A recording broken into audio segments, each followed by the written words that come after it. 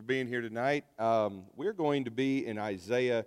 We're going to start at the end of Isaiah 43 and cover a portion of Isaiah 44.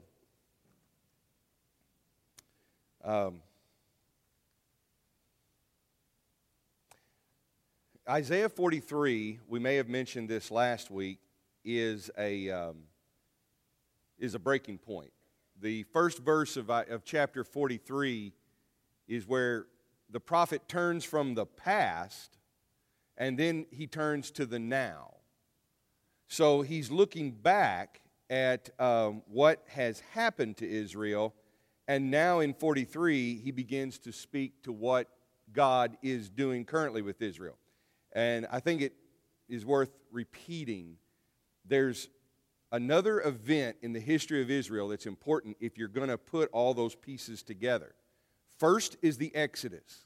The Exodus is so important for understanding the way that Israel saw themselves. God did something unique and special in the Exodus. He took his people who were nothing out of slavery, and he brought them into an identity. He gave them an identity and brought them into the land that he had promised to Abraham. Now, God did that by his own power. He did that of his own initiative. He did that to keep his promise. They did not do anything to cooperate with God. They were helpless, and God stepped in and helped them. The second event in Israel's history is the exile and the return. So, Judah and Jerusalem had survived the invasion of Assyria, and that all went very well. The tribes in the north, known generally as Israel, and then Judah is the south, the tribes in Israel are occupied by the Assyrians. And by the way, that happens in the 8th century. The Assyrians and the Israelites intermarry, and that's where you get the Samaritans. And this is one of the reasons why there's such hostility in the time of Jesus between the Samaritans and the Judeans. They're considered no longer the children of Abraham. And there's a lot of hostility, and they still worship Yahweh, but they worship Yahweh on Mount Gerizim. And we don't have time to get into all of that history. But this is what it means to be Samaritan. That's why you won't see Samaritans mentioned very often in the prophets, because they're just not around yet. We have to have a few generations there until we can get to the culture and the identity of people known as Samaritans. Now, what happens, though, is Judah does not survive the invasion of Babylon. And Babylon takes over. They become the dominant force in the 6th century. They push the Assyrians out, or they just take over. They dominate the Assyrian Empire. It fades and crumbles. And by the way, God's story with his people are that you have this continuation of his people of Israel in the midst of empires that rise up and crumble. So you have Egypt, you have Assyria, you have Babylon, then you have the Greeks, and then you have the Romans. These empires come and go, but God's covenant with his people sustains through it all. The look of it may change. The identity of his people may change in the sense that sometimes they're a tribe, sometimes they're a group of slaves, sometimes they're a kingdom, but God's covenant with them remains the same, even now in his covenant with us, with the church. So all of these empires come and go. When Babylon is the dominant force, they take the people of Judah captive, and they lose their identity. They lose their land. They lose their king. They lose their temple. They lose all these things that they thought made them the people of God, and they have to rediscover that, and they find out that they are the people of God by virtue of the fact of covenant. Covenant is what makes them God's people, and obeying the Scripture. And God's going to release them from exile and send them back. It's all because of God's grace. Again, nothing that they've done. And in fact, what has landed them in exile is their rejection and their ingratitude towards God. Take a look with me at 43:22. God, through the prophet, says, "You've not called on me, Jacob. You've not wearied yourself for me, Israel. You've not brought me sheep for burnt offerings, nor honored me with your sacrifices. I've not burdened you with grain offerings, nor wearied you with demands for incense. You have not brought any fragrant calamus for me, or lavished on me the fat of your sacrifices. But you have burdened me with your sins and wearied me with your offenses. I, even I, am he who blots out your transgressions for my own sake and remembers your sins no more. This is part of a theme that the prophet has to proclaim to Israel, to Jacob, that their great sin is ingratitude. They are ungrateful. They do not appreciate what God has done. They don't give him sacrifices, which he is due. He is worthy of it. They don't give him worship and devotion, which he is worthy of. But instead, God says, you've wearied me with your sins. But God's going to forgive them anyway. Why? Because God is faithful, unlike Jacob and Israel. So, in verse 26, he takes them back to a view of the past again. He says, review the past for me. Let us argue the matter together. State the case for your innocence.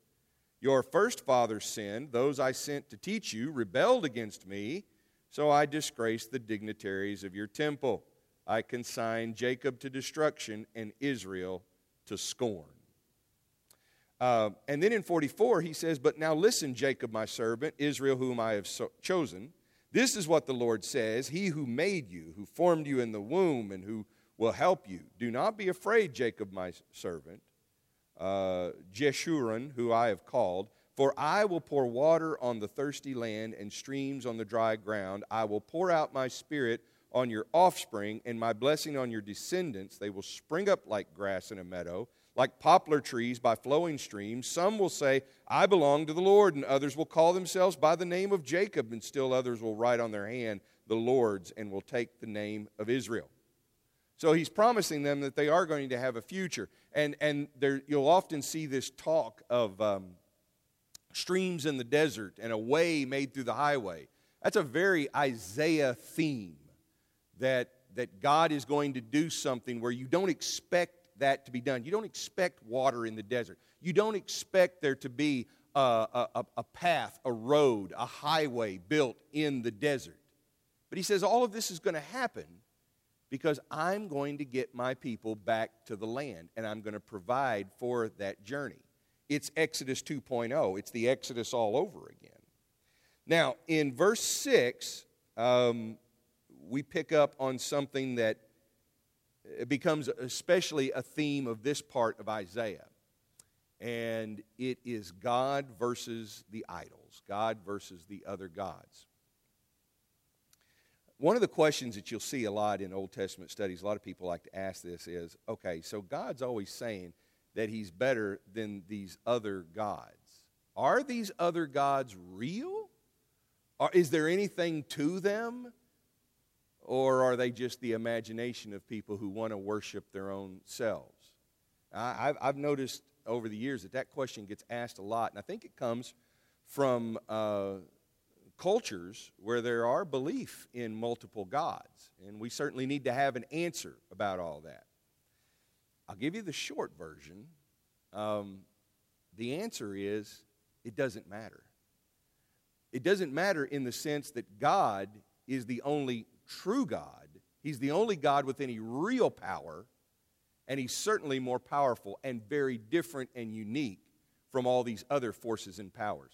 I mean, let me put it like this. We could argue that some idol god of the past, Dagon, Baal, we could say, well, those are just mythological forces. Those are just imaginations. There never really was such a creature. Okay, I'm willing to accept that. That certainly fits in my worldview. But I also know that the people who believed in those things created a belief that had an impact on them and others. If you've ever been to a culture or a country or a place where people really believe in these powers, it affects them in some profound ways. We still deal in our culture with superstitions. We still deal with obsessions, things that have a certain power over us. We're afraid that if we don't do something, then maybe it's not going to go well for us or for others. We think that if we make promises and commitments and vows, then God's going to have to owe us, or some power is going to have to owe us. Things that are not even God's have a power over us, like the economy or fear. And again, you know, is fear anything? Is it a real God? Well, it's not a God, certainly, but it is a thing. It's something that affects us. The message of Scripture is that God is over all those things. Ancients and people in some parts of the world have ways of embodying those things to deal with it. We have the same forces available to us, but we treat it differently. Let me give you one that I think is affecting us a lot right now. That would be the god of panic. Panic is out there. There are fears about the coronavirus. There's fears about terrorism. There are fears. Is any of it real? Well, certainly there are real things contributing to that. But the panic and the worry and the concern certainly gets greater, maybe even than the real problem. It's not to say it's not real. It's affecting people. It really is. But then the panic adds to that. Right now we're concerned about coronavirus. Don't forget, a few years ago, Ebola was going to spread all over the world and we were all going to die. Okay, you remember that? And I think God showed in a powerful way that He was God even in the midst of all that. We have some stories. We have some witnesses. We have some testimonies. Yes, it's real. Yes, it affected people. Yes, it caused great harm and damage and death. But our panic was not the God that we needed to bow down to. It's always the case. It'll always be the case. And that's exactly what's happening in Isaiah too. They are panicked about Assyria. They're panicked about Egypt. They're panicked about Babylon. And God's saying, oh, it's a real thing and it's out there, but you need to trust in me. And that's where God always calls us to. So when we read about the idols, I think it's a bit presumptuous on our part to just toss that aside and say, tut-tut, to tisk-tisk those ancient people and their silly belief in idols. We are all so enlightened. And yet when we do that, we have two gods that take their stand above God called reason and science, and we bow down to them. God always trumps our science. God always is above our reason. Okay, so there's a dialogue here that starts. And let's pick up in verse 9 of chapter 44. He says, all who make idols are nothing, and the things they treasure are worthless. Those who would speak up for them are blind, and they are ignorant to their own shame. Who shapes a god and casts an idol which can profit nothing? People who do that will be put to shame. Such craftsmen are only human beings. Let them all come together and take their stand. They will all be brought down to terror and shame. The blacksmith takes a tool, works it in the coals. He shapes an idol with hammers. He forges it with the might of his arm. He gets hungry and loses his strength, and he drinks no water and grows faint. The carpenter measures with a line and marks an outline, or makes an outline with its marker. He roughs it out and he chisels and he marks it with compasses and he shapes it in human form in all of its glory, that it may dwell in a shrine. He cut down cedars, or perhaps he took a cypress or an oak. He let it grow among the trees of the forest, or he planted a pine and the rain made it grow. It's used as fuel for burning, some of it. He takes it and he warms himself. He kindles a fire. He bakes bread. But he also fashions a god and worships it. He makes an idol and bows down to it. This is the scene I love. I mean, get this. This is a commentary. It's a ridicule of those who would worship an idol. He's saying it doesn't make sense. He said, here's this fella who's got this wood, and he divvies it up. And he says, half of it he burns in the fire, over which he prepares his meal. He roasts his meat, and he eats his fill. And he also warms himself, and he says, I'm warm. I see the fire. But the rest of that same wood, he makes a god his idol, and he bows down to it and worships it, and he says, "Save me, you're my God." It's that same material, and he says that's his God. How is that going to save him when every other use of the wood has been what he has made of it? Even the rain that made the wood grow in the first place, that God didn't create that. God himself gave that rain and created the wood. So verse 18 is a comment on those who would think like this. Now, I'm going to warn you, right now we're having a good laugh at those who enjoy idols, okay? And that's where the prophet has us. He's about to spring it on us, okay? So watch for it. Might as well just go with it. It's like a magic act. Rather than resist it and say, "Oh, I won't get trapped by that." No, go ahead and let it have its way with you. It's pretty good. You got to appreciate what he's doing here. They know nothing, they understand nothing. Their eyes are plastered over so they can't see, and their minds closed so they cannot understand. No one stops to think, and no one has the knowledge or understanding to say, "Half of it I used for fuel. I even baked bread over its coals. I roasted meat and I ate. Shall I make a detestable thing from what's left? Shall I bow down to a block of wood?" Such a person feeds on ashes. A deluded heart misleads him. He cannot save himself or say, "Is not this thing in my right hand a lie?" Now here's the spring trap. Now remember these things, Jacob. "For you, Israel, are my servant, and I've made you. You are my servant, Israel. I will not forget you." He's saying, let's get the relationship right. I am not like that God that you do all of this other stuff and then you take a little bit of wood and make a statue for me. He's warning them. That's what got you into exile. That's what's going to cause your undoing again if you don't understand this now. He says, "You are my servant," not the other way around. Verse 22, "I have swept away your offenses like a cloud, your sins like the morning mist. Return to me, for I have redeemed you." It's a warning for them. And it ought to be a warning for us. Sometimes the church stands outside of culture and judges it. And somebody has to stand up and say something from time to time. But sometimes we don't realize that what we're saying, it boomerangs back on us. And so I think even when we do that, even when we have things to say, we need to do it from a position of humility. We need to do it from a position of grace and warning. Like we said in the text this morning from Matthew 9, Jesus looks at the people who are harassed and helpless. He doesn't have anger or contempt. He has compassion for them. It's the people who are supposed to be the leaders, the religious people, that he is disappointed in because they haven't recognized what God is doing.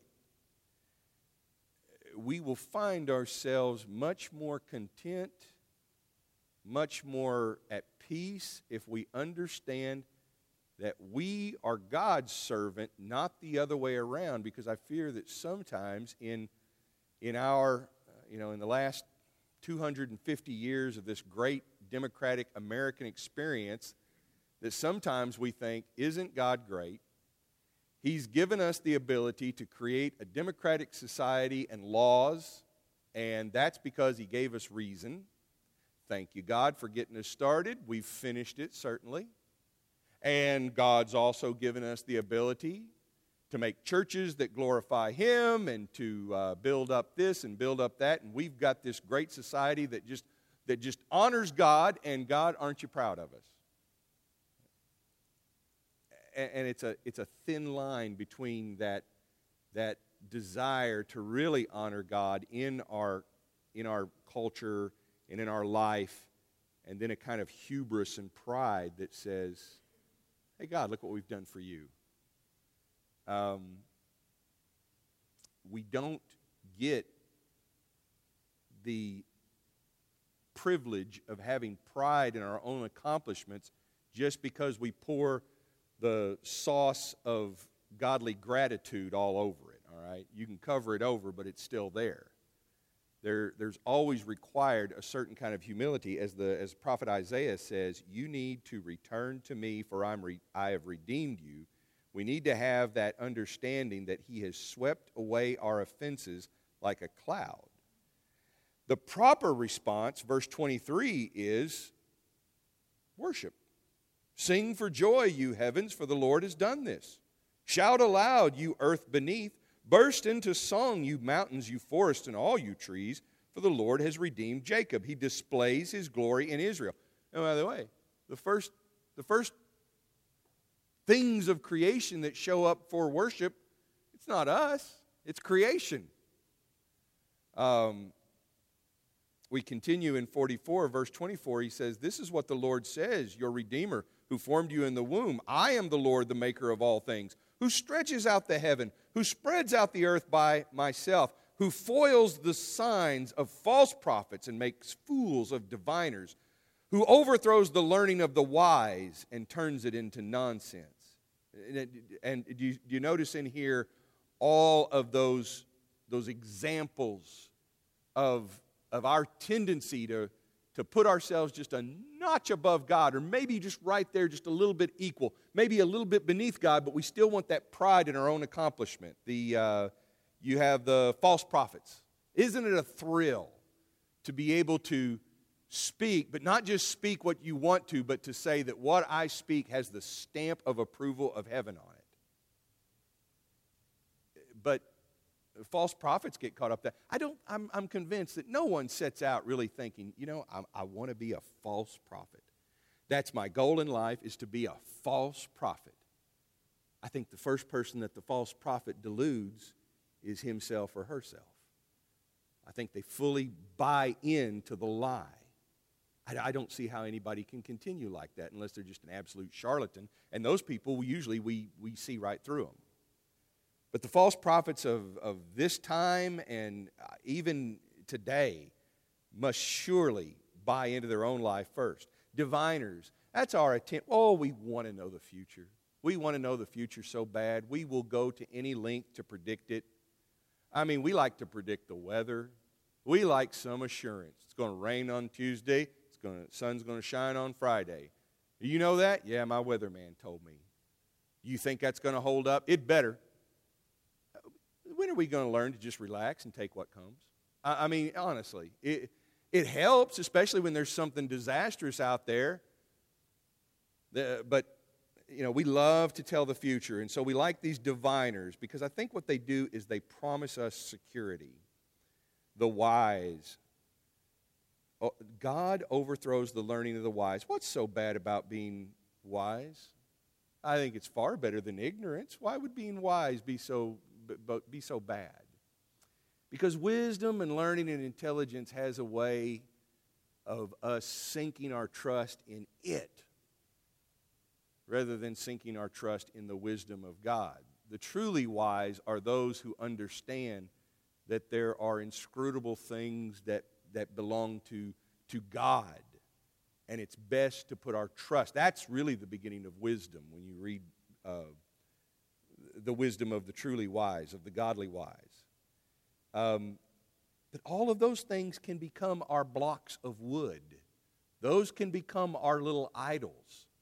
They're things that are within our control, within our power, and we use them. We use our worldly wisdom. We use our ability to predict the future rather, imprecisely. We use all of that, and then we make it into our God. We put our faith in it. We put our trust and our hope in it. And we're no different than that comical fellow who bows down to a block of wood after, grilling a couple of hamburgers on the same wood and warming himself by that campfire. God is telling them that Jerusalem shall be inhabited. Now that's a long shot. Nobody in this time with Isaiah would have looked at the facts and said that that's a real out there possibility. But the prophet, speaking on behalf of God, says Jerusalem, it's going to be inhabited again. It's a ghost town right now, but it's going to be inhabited. They shall rebuild it. They're going to rebuild the ruins because God says, I will restore them. God says to the watery deep, be dry, and I will dry up your streams. And he says of Cyrus, and this is our first mention, I think, here of Cyrus. This is the Persian emperor who's going to be the downfall of Babylon. The enemy of my enemy is my friend. Cyrus is going to show up again. But Cyrus is going to be praised because God's going to use Cyrus as the instrument to set his people free. God says of Cyrus, he's my shepherd and will accomplish all that I please. And he will say of Jerusalem, let it be rebuilt, and of the temple, let its foundations be laid. Now, God is not praising Cyrus like Cyrus has anything to do with this. The prophet's making it clear that God is saying of Cyrus, well, he's my servant. Go back a few verses. Just like Jacob and Israel, he says, I've made you, you are my servant. God is saying of Cyrus, I've made you, you're my servant. And the promise here is that God's going to accomplish all of his original, all of his intended plans are going to come true. They're going to happen. We're going to repopulate Jerusalem. We're going to rebuild it according to God's plan. And there's going to be this individual Cyrus who's going to do it. Cyrus is going to show up again, and we're going to show what kind of role he plays. I personally don't think it's healthy to regard Cyrus as some kind of divine figure. He's not some sort of saint. He's a political leader. But God says, just like he did with any of the political leaders of Israel, they're my shepherd. God has his sheep. He's going to get a shepherd who's going to take care of those sheep. He's going to provide a leader. Now, the shepherd, the greatest of all shepherds, is going to be the King of Kings and the Lord of Lords. It's going to be Jesus. Jesus is going to come in. God has had different shepherds over his flock throughout the ages. He's had prophets like Samuel. He's had patriarchs like Abraham. He's had prophets and leaders like Moses. He's had kings like Saul and David and Solomon. He's had priests like Aaron. God has always had these shepherds for his people. But in Jesus, you see every role of a shepherd embodied in one person. And you even see the nature and the personality and the heart of God, the Spirit of God, wrapped up in him. So once again, Isaiah is going to give us a glimpse. It's a preview of what the Messiah ought to be. And we finally see that fulfilled in Jesus. We'll pick up in chapter 45 then next week with some comments on Cyrus. We're going to sing this song. If you need to partake of communion, that's been prepared in room 100. Let's stand and sing, and we'll be dismissed in prayer.